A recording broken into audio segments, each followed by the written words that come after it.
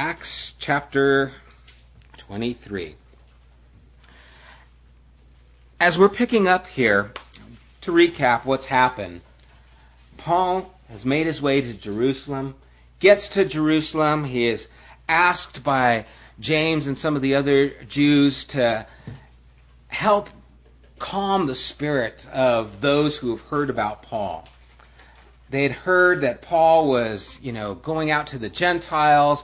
They had made up stories about him saying that Paul is saying that, they're to forsake, their traditions, their Jewish ways, that Jewish children aren't to be circumcised. And they're making up stories about him. And Paul, they say, you need to do something to help ease the just attitude towards you with these people. And so they said there's 4 young men. They've taken the vow of a Nazirite. They're going to be shaving their heads and ceremonially fulfilling their vows. Why don't you pay for that? Go with them to the temple. That way everyone can see, oh, Paul is still, in a sense, one of us. He's still following some of these traditions. Paul goes along with that, and it doesn't help. They see these 4 guys, and they say, he's brought Gentiles into the temple, and it causes an uproar. The people don't even know what they're uproaring about, but all of a sudden there's a riot on their hands. They're trying to kill Paul. The centurion who's in charge of that region sees the commotion going on, so he sends some troops down there. They pull Paul out of this, rescue him, and then Paul gets into the barracks and he says, hey, let me talk to them. He convinces the centurion to allow him to speak to the people as he sees that he speaks Greek and he's not some rebel. He says, sure, go ahead. So Paul addresses them. We talked about that last week in his message, how he gave his testimony to them. And once he mentions the word Gentiles, they freak out. They go ballistic and they're tearing their clothes. So they pull the guy in, or pull Paul back in, and he's going to beat him to find out, what did you say to start this commotion? And Paul appeals to him and says, is it legal to beat a Roman? And the guy freaks out. He goes, oh, I didn't know he was a Roman. So he tells his commander, he's a Roman. Be careful what you do with him. And he goes, is that true? He goes, yes, I'm a Roman. I'm from no small town. I'm from Tarsus. And he finally says, okay, well, here's what we're going to do. To find out what's going on, I'm going to call a meeting together with the Sanhedrin. This is the Jewish Supreme Council. And we're going to get to the bottom of this. What's going on? And that's where we're picking up here in chapter 23. In chapter 23, starting at verse 1, it says, Paul looks straight at the Sanhedrin. Okay, now picture this. There's 70 people that make up the Sanhedrin, the Jewish Supreme Council. These are the ones who make the decisions for the people of what they're going to do concerning their ceremonial traditions and how they're going to follow along with them. He looks straight at the Sanhedrin and he said, my brothers, I have fulfilled my duty to God in all good conscience to this day. At this, the high priest Ananias ordered those standing near Paul to strike him on the mouth. Then Paul said to him, God will strike you, you whitewashed wall. You sit there to judge me according to the law, yet you yourself violate the law by commanding that I be struck. Way to go, Paul. Here we go. Going to ease things in. Paul goes before this council. And he appeals to them, and one of the things that's interesting is he appeals to them as my brothers. We're going to see that Paul was a Pharisee. He knew these people because he was among them, among the high council at one time. And so he knows these people. We saw earlier when he addressed the whole nation, it was brothers and fathers. And he dealt with them kind of in a generic, now it's my brothers. He's dealing with them, hey guys, I'm like you. I'm one of you. And we see that he appeals to them, or doesn't actually, as he talks to them and he says, I have fulfilled my duty to God in all good conscience to this day. Now, what about that would cause someone to smack you in the mouth? What did he say that was so wrong that would cause Ananias to smack him in the mouth? Well, first of all, Ananias does not historically bode well. He was not a good guy. He was later assassinated. But Josephus writes about Ananias that he was a glutton, he says that he was a tyrant, a bigot, and a murderer. That was Josephus, historian, talking about Ananias. We know that he was a thief, that he robbed from the other priests. He was responsible for causing the temple to take in the animals. Remember, we saw Jesus when he cast out the court? Well, that was kind of Ananias' deal, where he would make profit off of people coming in to the temple to offer to God. He would take, no, that offering isn't good enough. You need to use ours. And he would add onto the cost. So he had a good deal going monetarily, but he was not someone who was respected. So that's who Paul is talking to, who is in charge of this. So he's got one strike against him already. But the other thing is, if Paul actually fulfilled his duty to God in good conscience, then what Paul stands for is right, and what he stands for is wrong. And that causes a problem. If you're standing there in good conscience, that means that I'm already in the wrong. And so Ananias isn't going to stand for that. Maybe he's just trying to assert his power, to make himself known, and so he has Paul struck. You guys ever know someone who is just, power had gone to their heads? Maybe you worked for someone like that. Any of you guys, can you relate to that? Someone who where it doesn't matter. This person is just, they have the authority and they flaunt it. And they act like they're king of the world. You know, they act like they've got it all together, that they're the ones who are in charge, and they use that power in ways that aren't kosher. Just, that's not the way you should be. Well, that's how it was here with this guy. He has the power. He wants to make himself known. Have you ever been in a situation where if what you say is true, then it puts someone else in a false light? In other words, if I'm telling the truth, that means you're wrong. You're lying. There was a time when I was working and I was a foreman at a fabrication shop for fire sprinklers, and I was in charge of running this shop and making sure all the material was put together that would go out to the jobs. And the boss had hired his nephew to be a part of the shop. And his nephew was a partier. He wasn't much of a worker. He wanted to get away with as much as he could and do as little as possible. And so he'd come in late. We'd find him asleep, and then all these kinds of things. And I got fed up with him. I was just like, this guy's costing me time and headache. And so I was telling his uncle, hey, I'm done with this guy. I don't want to put up with this guy anymore. He's wasting my time. He's costing you money. It's just not good. Well, so he calls us both in there, me and his nephew. And his nephew is a pretty big guy. He's not the kind of guy I'd want to say these things to his face. And so the nephew comes in there, and he's probably about 26 years old or so, 25. And he comes in there, and we both sit down across from the boss. And the boss says, okay, so what's going on? And he asks his nephew, what's going on? And all of a sudden his nephew says, Tio, it's like this. And I'm like, Tio? And he starts laying on the tears, and he starts, I'm trying to work hard for you, Tio, man. I'm doing all I can. And I'm just like, oh my gosh, And I finally, it's like, after he gave his little spiel, in fact, in the middle of his spiel, he was laying it on so thick, I stood up and I just said, you know what?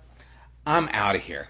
I go, if you want to believe that, you go ahead, but I'm going to go back to work. You decide, because if what he says is right, then everything that I've been telling you doesn't make any sense. You decide. And I walked out because I was furious. Tio, it just bugs me to this day, the way he said it.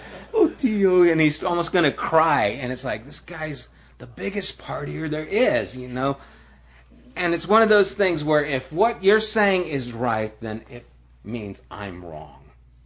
And Paul says, in good conscience, I fulfilled my duty to God. Well, if that's true, Paul, then your conversion is a slap in my face. And so I'm going to get the up on you. He has him struck, the high priest. Now, Paul's reaction It's an interesting response because Paul blasts the guy, basically. He goes, God is going to smite you, you whitewashed wall. A whitewashed wall was basically tombs that they would paint them white so that people could see that there was a grave there. Because ceremonially, if you touched a grave, you were considered unclean. Remember, Jesus called the Pharisees, you whitewashed walls, you whitewashed tombs full of dead man's bones. Outward, you look all clean, but inside, you're corrupt. And it's basically the same thing, you whitewashed wall. God is going to strike you because inside, you're messed up. You tell him to smite me, you try to defend the law, and you break the law. And he's quoting from Deuteronomy chapter 25 when he talks about that breaking the law. Because he was required due process before he was to be smitten. And then it was to be on the back, not in the mouth. And so Paul says, you don't know what you're talking about. You smite me. And can anyone relate to that? I mean, part of me, when I read this, says, yeah, you tell him, Paul, woo, I'm with you. We just have, at least I just have this sense of justice, that's the way to go. That's the way we want to see it take place. But, before we go too far, because as Paul talks about this, then they're standing around him, said, do you dare insult God's high priests? Verse 4, Paul replied, brothers, I did not realize that he was the high priest, for it is written, do not speak evil about the ruler of your people. Now, there are a few thoughts regarding how Paul responded. And I tend to lean towards the fact that Paul did not realize that this person was the high priest. Remember, this council was called together by the Roman guard kind of quickly. He was probably not dressed in his robe. It was probably not where they usually meet, so he was seated in the proper place. So when he had him smitten, Paul just thought, who are you? Who do you think you are? And Paul responded and probably did not realize that indeed he was the high priest. And then he repents of it. Basically, he says, I recognize, because Exodus 22:28 says that you're not to put that charge against the ruler of God's people. And so I believe that Paul sincerely said, I didn't know. Hey, I didn't know. If I would have known, I wouldn't have responded that way. It doesn't make what he said not true. He just responded in the wrong way. Turn with me to John chapter 18. Turn back to John chapter 18.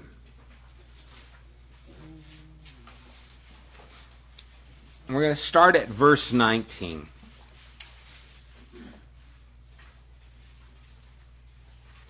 John 18, verse 19, it says, meanwhile, the high priest questioned Jesus about his disciples and teaching.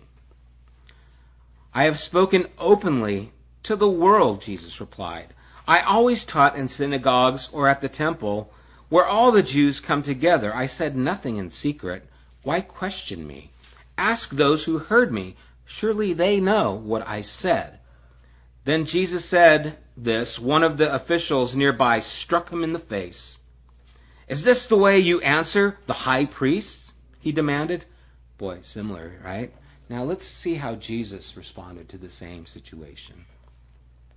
Jesus says, if I said something wrong, Jesus replied, testify as to what is wrong. But if I spoke the truth, why did you strike me? Then Annas sent him, still bound, to Caiaphas, the high priest. Jesus responded differently than Paul. Instead of striking back, Jesus answered with a question, challenging what he did because it was wrong, but not the way Paul did. Which way are you guys more inclined to react?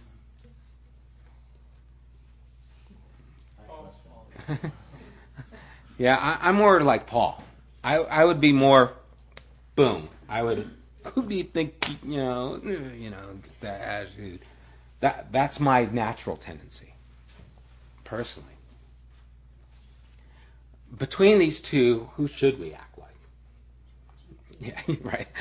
You're supposed to say Jesus, It's like, what's gray and furry and climbs a tree?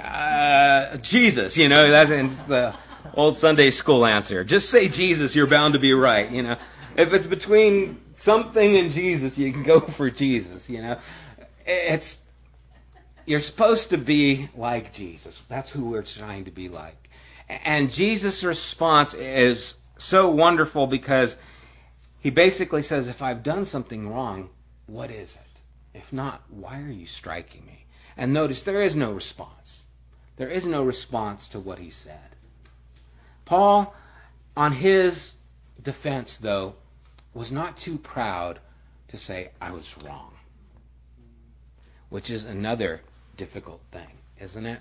To say you're wrong to someone who has done you wrong. Back to the fabrication shop. The same guy, the nephew, went to a job that we had to have him deliver some things on. And he had a hard time finding, it was downtown Los Angeles, they didn't have a place to park. And he came back and it was late. And I assumed from my knowledge of him that he probably went to a bar somewhere between dropping off the material and getting back to the shop, because that's happened before many times. And so that's my thinking. And he comes back and I let into him. You know, takes you 3 hours to go drop off this material. You know, I could get, you know, this other guy who's, you know, the nephew of, you know, the younger nephew, basically, you know, the little squirt kid. I could get him to do it in half the time. It took you 3 times to do that. And he started telling me, well, hey, you know, we had this problem with the parking and blah, blah, blah. And I, you know, save it. I don't want to hear about it. I'm tired of this. Okay? And so I just kind of blew the guy off. And then the other guy came back who worked on the job. He goes, yeah, they had a hard time parking. You know, it was like this. And it was like, oh. You know what? I don't need to apologize to that guy. How many times has he done that wrong? Oh, I do need to apologize. And I did have to tell him, hey, man, I'm sorry. I was out of line. I was wrong. You know, I apologize. I don't know if it mattered to him or not, but it's hard to do. To say you're sorry to someone who has wronged you in the past when you're wrong. Here the high priest had him smitten. It was wrong. You're not supposed to deal with me that way. But Paul was not so proud that he couldn't say, I didn't know. You know what? You're right. I'm not supposed to talk about God's chosen like that. In fact, Romans tells us, Romans 13, 1-7 tells us that we're subject to the governing authorities. That we're to have respect over to those who are over us. We're supposed to. And Paul wrote that about the Roman government, who was not very moral, who was definitely not what we would consider, you know, godly, but was in fact heathen, pagan. And so Paul tells us that God is in control over those who are over us, including the Roman government. How much more does that mean for us and the people who are over us, whether it's in the United States or whether it's China?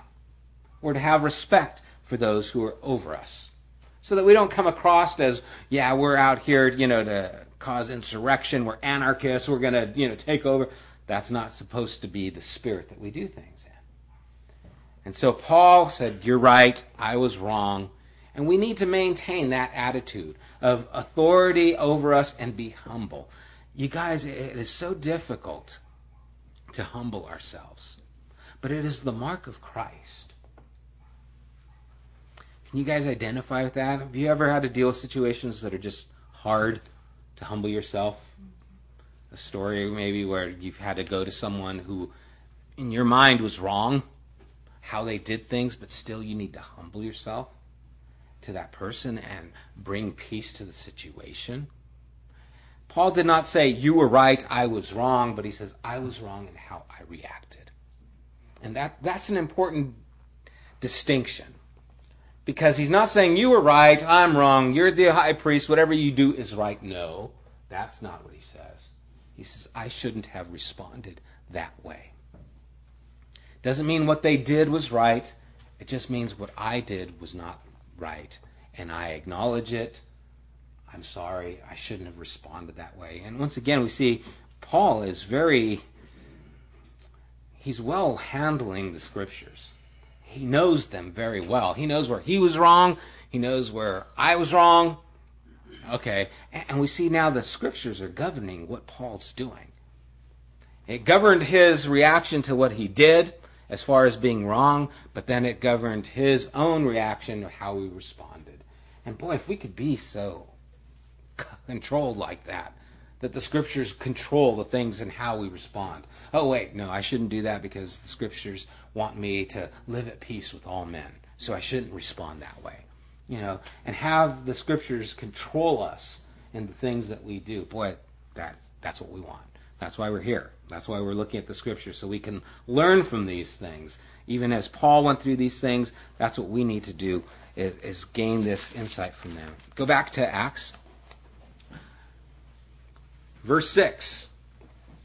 Now, okay, let's put yourself here. You get in front of the council, you say one sentence, you get popped in the mouth.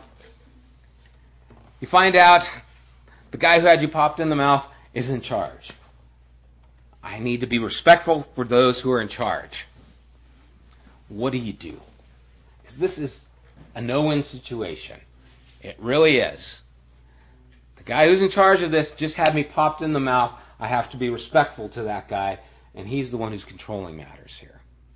So Paul is taking all this in, and then Paul, knowing, that word knowing is observing, that he was able to gain information from what he saw, that some of them were Sadducees and others were Pharisees. He called out in the Sanhedrin, "My brothers, I am a Pharisee, the son of a Pharisee. I stand on trial because of my hope in the resurrection of the dead." When he said this, a dispute broke out between the Pharisees and the Sadducees, and the assembly was divided. The Sadducees say that there is no resurrection, and that there are neither angels nor spirits, but the Pharisees acknowledge them all. Boy, talk about way to respond, Paul. I mean, I just think of the things that Jesus has said just about how we are to be wise as serpents, harmless as doves. In Ephesians 5:15, Paul says, "Be very careful then how you live, as not unwise, but as wise, making the most of every opportunity, because the days are evil." Paul made the most of this opportunity, because what he did is went and addressed what they were both directly in conflict of. And so now what he's doing is, instead of them focusing on him, they're focusing on their own conflict. I love the wisdom, and to think of this at the spur of the moment is just, it's like Jesus. It really is. It's the kind of thing that Jesus would do as far as asking questions and making the conflict between what they are saying and what they really believe. And so Paul sees that there's a conflict. Some of them are Sadducees. The Sadducees are the liberals. They're the Democrats, Then you've got the Pharisees that are more the conservatives. They're the Republicans. And he goes right at the middle of what's going to be divisive in their agreement. And he goes, I am here for the hope and the resurrection. Well, we can't blast this guy if you're a Pharisee. He believes like we do. Those Sadducees, they're against this. We need to make sure that they don't get their way with this guy. You ever see some of the Supreme Court justice nominations when you've got someone who gets presented who one of the parties is, vehemently against?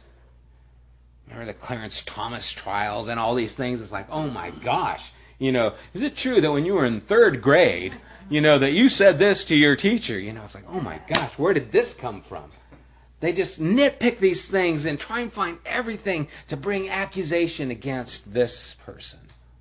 Well, that's what Paul does. He brings up this controversy so that they will battle each other, because he's in a no-win situation. The guy who's in charge of this whole council just had me popped in the mouth, and I've got to be subject to him. What am I going to say? I tried to make a defense out there. They tried to kill me. And now I'm here before the council. The one who's in charge had me punched. what do I do? What do I do? I'm here in hope of the resurrection, knowing that that's going to cause a conflict. Sure enough, it does. Verse 9. There was a great uproar. That word great, it means great. And some of the teachers of the law who were Pharisees stood up and argued vigorously. We find nothing wrong with this man. Paul's going, yes. They said, what if a spirit or an angel has spoken to him? The dispute became so violent that the commander was afraid Paul would be torn to pieces by them. He ordered the troops to go down and take him away from them by force and bring him into the barracks. Now this commander, boy, he's got to be at his wit's end with this guy. I save you from getting killed. I allow you to speak. You start this commotion again, and I put you in front of this council, and here it happens again. What's with you? And I can't beat you because you're a Roman. What am I going to do with you? He's got to be at his wit's end with this Paul. It's like, oh my gosh, it's his own council, and they've got everything this guy says causes some kind of commotion. Christ said, I did not come to bring peace, but a sword. I will cause division between mother and daughter and son and father and brothers and sisters. I have not come to bring peace, but a sword. Now, what does that mean? The things that I have to say are going to be so important and so challenging to a person's life that you are either for me or you are against me. And Paul is there making these statements in ways that it just caused people, especially those who had religious power, to feel uncomfortable.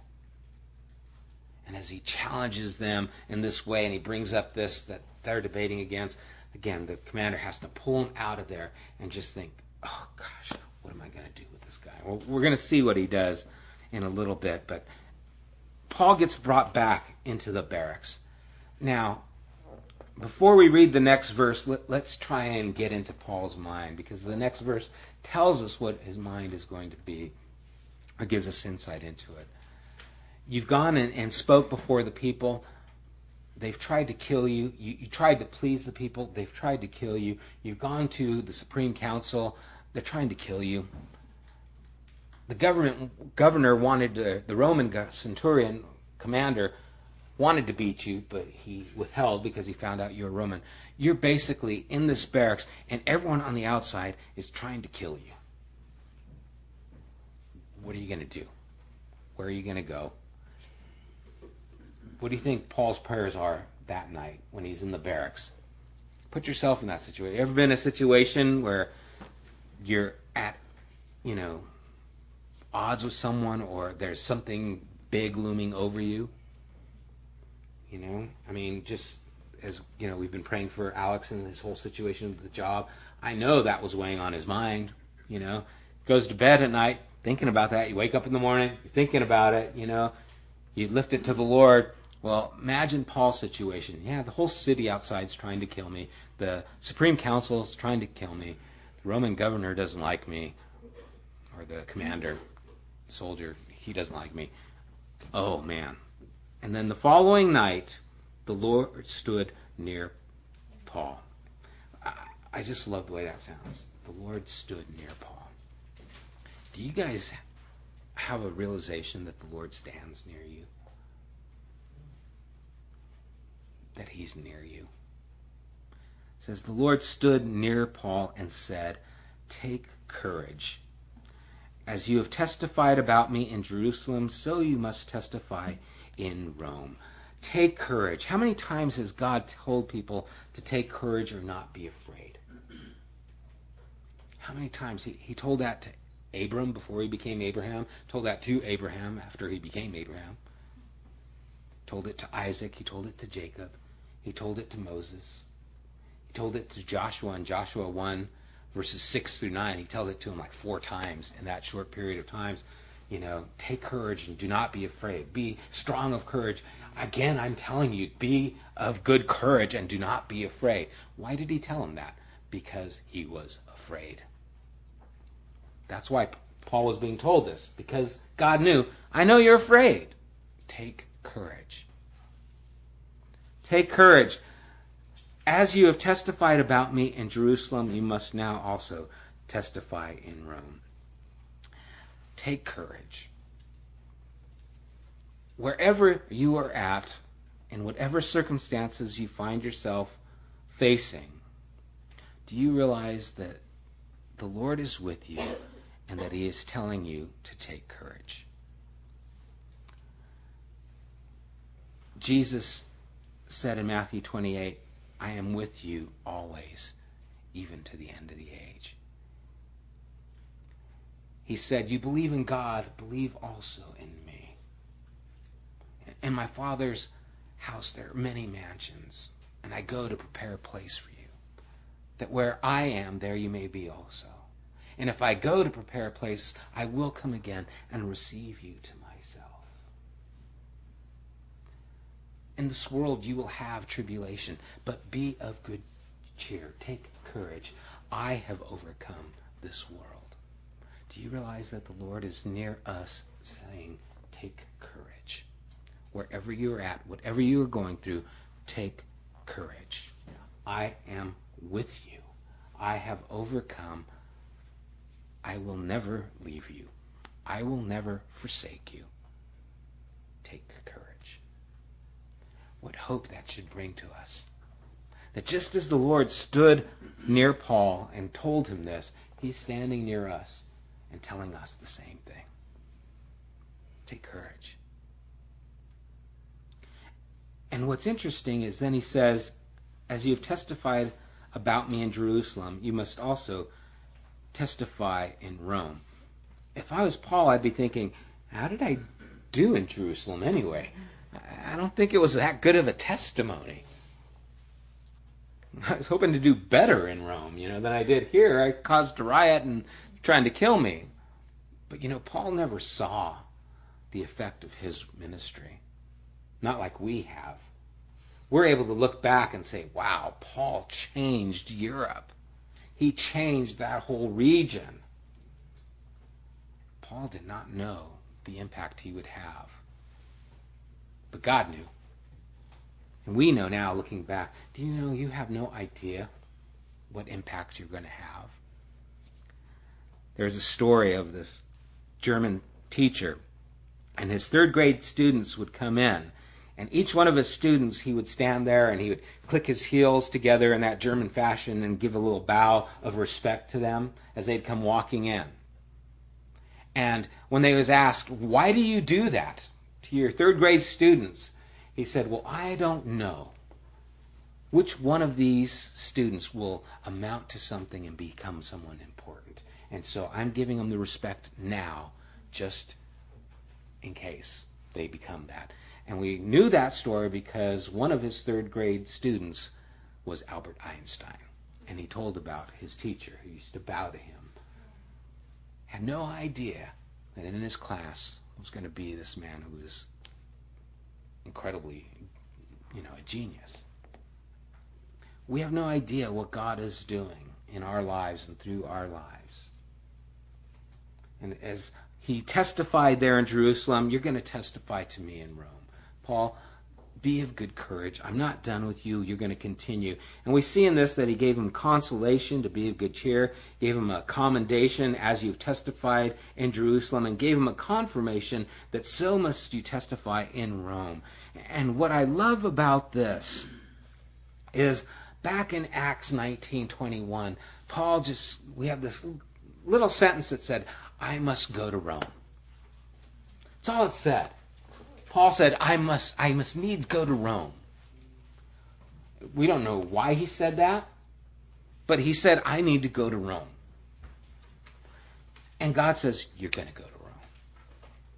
Paul had the desire to go to Rome. Why? Maybe because Rome was the epicenter of the known world back then. If I can change Rome, we'll change the world. And you know what? He did. Changed the known world. And it started with a desire to do something. And God said, I see that desire. I'll fulfill that in your life, Paul. You want to go to Rome? I'll get you there. All expenses paid. going to be through the prison system, but I'll get you there. Sometimes God takes us, and it's not the way we want to go, but He's in control. He's at work. And He gave Paul consolation. He gave him a commendation, and He's giving him confirmation. I will get you to Rome. Don't worry. And the realization of this, what it must have done for Paul, to know and recognize that the Lord is with me. He hasn't left me, and He's going to get me to where I need to go. And we're going to see how God does that. In verse 12, it says, the next morning, the Jews formed a conspiracy and bound themselves with an oath not to eat, drink until they had killed Paul. Well, it doesn't look good so far. This isn't going the way, you would think it's planned. More than 40 men were involved in this plot. They went to the chief priests and elders and said, we have taken a solemn oath not to eat anything until we have killed Paul. Now then, you and the Sanhedrin petition the commander to bring him before you on the pretext of wanting more accurate information about his case. We are ready to kill him before he gets here. So there's the conspiracy. They're plotting to get Paul. They're plotting to get him. In verse 16 it says, but the son of Paul's sister heard of this plot. He went into the barracks and told Paul. Then Paul called one of the centurions and said, take this young man to the commander. He has something to tell him. So he took him to the commander. The centurion said, Paul, the prisoner, sent for me and asked me to bring this young man to you because he has something to tell you. The commander took the young man by the hand, drew him aside, and asked, what is it you want to tell me? He said, the Jews have agreed to ask you to bring Paul before the Sanhedrin tomorrow on the pretext of wanting more accurate information about him. Don't give in to them, because more than 40 of them are waiting in ambush for him.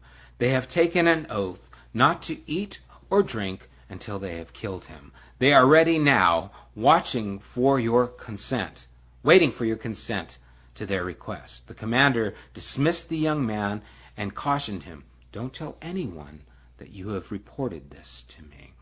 So we hear the conspiracy. Now, remember, Paul has just been told by the Lord, take courage. I'm going to get you to Rome. All of a sudden, Paul's nephew comes there and says, hey, I overheard these guys saying they're going to kill you. There's 40 of them. They're plotting. They're not going to eat. They're not going to drink. They're not going to do this until you're dead. Paul says, wow. What a coincidence that you would happen to find out about this. Coincidence. Chance, perchance. Just happened that my nephew would be able to get this information. So many times God works in ways that seem very natural. His nephew just happened to hear that story, be able to go and talk to the commander. I think of in 1 Kings where Elijah was waiting to hear from God, and God spoke to him, but it wasn't in the strong wind, it wasn't in the earthquake, it wasn't in the fire. It was in a still small voice. So many times we want God to speak to us profoundly. God, speak to me. Let it be audible. Let the earth shake. Let it be miraculous. Let it be a flash of light. Do something miraculous. And then there's the still small voice of someone just saying, hey, what do you think about this? Or a nephew coming in saying, I heard this. And it's God's intervention saying, don't worry, I'm with you. I'm going to get you to Rome. What are the odds that his nephew would get wind of this information? And so he tells the commander. The commander says, don't tell anyone, okay, that you told me. And watch what happens, because this is great. I love this part. And think about these 40 guys who made this vow. Think of how stern they are. Yes, make a vow. I will not eat or drink until he is dead. Okay. Then in verse 23, then he called 2 of his centurions. Remember, centurions over 100. Then ordered them, get ready, a detachment of 200 soldiers. 70 horsemen, and 200 spearmen, to go to Caesarea at 9 tonight. Provide mounts for Paul. I mean, he probably has a horse or at least a donkey, so that he may be taken safely to the governor Felix. And then he wrote a letter, and we'll read the letter. Okay, so you're going to have 400 men plus 70 horsemen escort Paul to, and here you got 40 guys. What are they? They're ready for Paul. They're watching. And open the gates. Okay, get ready, guys. Oh no. There's 400 Roman soldiers and 70 on horse, and there's Paul in the middle of them. We've taken a vow not to eat. It makes you just wonder. Their hearts must have sank. But, it reminds me of the Lord saying, I'm able to do above and beyond what you were able to ask or think. Paul, don't worry, take courage. I'm going to get you to Rome. How am I going to get you? We'll start out with 400 soldiers, 70 horsemen. How's that? And I'll put you on a horse too. I'll give you an escort out of the city like you wouldn't believe. Don't worry, I've got you covered. More than adequately to make sure that what I told you is going to happen. And so here I just imagine what happened, because we never hear about these 40 guys again. You wonder which one broke first, They're probably sneaking food, You kept your vow. Oh, yes, I'm still waiting, It's like, well, it looks like you're gaining a few pounds there. Let's go. Then he wrote a letter as follows. Claudius Lysias, to the excellent governor Felix, greetings. This man was seized by the Jews, and they were about to kill him, but I came with my troops and rescued him. You guys remember how this happened. It wasn't quite this way. For I had learned that he is a Roman citizen. I wanted to know why they were accusing him, so I brought him to their Sanhedrin. I found that the accusations had to do with questions about their law, but there was no charge against him that deserved death or imprisonment. When I was informed of a plot to be carried out against the man, I sent him to you at once. I also ordered his accusers to present to you their case against him. So the soldiers, carrying out their orders, took Paul with them during the night and brought him as far as Antipatris. The next day they let the cavalry go on with him while they returned to the barracks. When the cavalry arrived at Caesarea, they delivered the letter to the governor and handed Paul over to him. The governor read the letter and asked, what province was he from? Learning that he was from Cilicia, he said, I will hear your case when your accusers get here. Then he ordered that Paul be kept under guard in Herod's palace. Not bad, not bad. That's better than a dungeon in Herod's palace. He's got a nice place to stay. He had a nice armed escort get him there. God indeed was with Paul. And now we're going to find out more about Felix next time, because Felix was an interesting character. He is quite a cat. He was a catty fellow. He actually was the only governor that we know of who was at one time a slave. And it was said of Felix that he thought himself and conducted himself as a king, but had the attitude of a slave. In other words, he had a chip on his shoulder. He was a pretty vicious guy. And so Paul gets presented over there, but we see through all of this that God is with him. And I pray you underline that one verse that it says that the Lord stood near. And you would take that to heart with you and wherever you're at, that the Lord is near you, that he hasn't left you, hasn't departed you, that he's with you. And he is going to fulfill his purposes in your life. Paul wanted to go to Rome. God said, I'll get you there. Where do you want to go? What do you want to do? What do you want to see accomplished in your life? What things for God do you want to do? Because God gave Paul a vision that was bigger than his ability, and God's fulfilling it in him. And I believe God wants to do that in all of us. He wants to give us the desires of our heart. But the first part of that proverb says to delight, or that psalm says to delight yourself in the Lord. If you delight yourself in the Lord, then he will give you the desires of your heart. What is your delight in the Lord? What do you desire God to do in your life and through your life? Because maybe like Paul, he says, I'll get you there. It might not be the way you thought. God's ways are not our ways. But he wants to do powerful things in our lives. And we limit him so many times because of fear, because I can't do that, I'm not good enough, I'm not even able to be a testimony in Jerusalem. Oh, Paul was. God said so. Just as you've testified about me in Jerusalem, I'm going to send you to Rome. Don't minimize what God wants to do and is doing through you. He wants to do more still. And let's allow him to do that. Let's pray.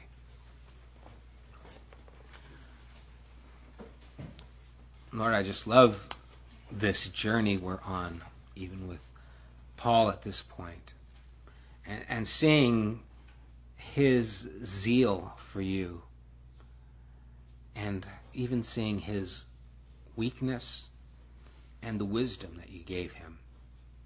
And Lord, we see ourselves in so many similar situations and similar emotions. Father, maybe not quite as powerful as Paul, but desiring to be an example of you, yet being afraid, wanting to make an impact, but having confrontation. Lord, we can identify with these things, but in all these things, you stood near him. And God, we recognize that you are near us, that you are with us, that you will not leave us, that you will not forsake us, that indeed your Spirit dwells within us. Lord, might we impact the community around us, our friends. Father, those people we work with, help us to have an impact on them, Lord, that we might honor you where we're at. And God, I pray that we would not limit you in our lives. Father, that I believe there's things that you put in each of us. God, that you've put that there for a purpose, that you've planted a seed in each one of our lives, in our hearts, that is to grow and that is to produce for you. And Lord, I think we minimize that so many times because we think we can never do something like that. And we read these things about Paul and we think, oh man, wow, what an amazing man. But God, he was like us, a man.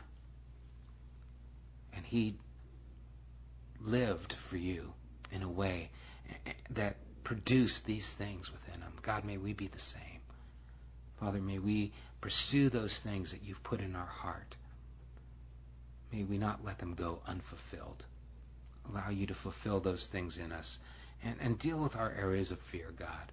Help us not to let fear control us, to squash those things from ever becoming fruitful in our lives. I pray that you would have your way with us, Lord. We do pray and ask these things in Jesus' name. Amen.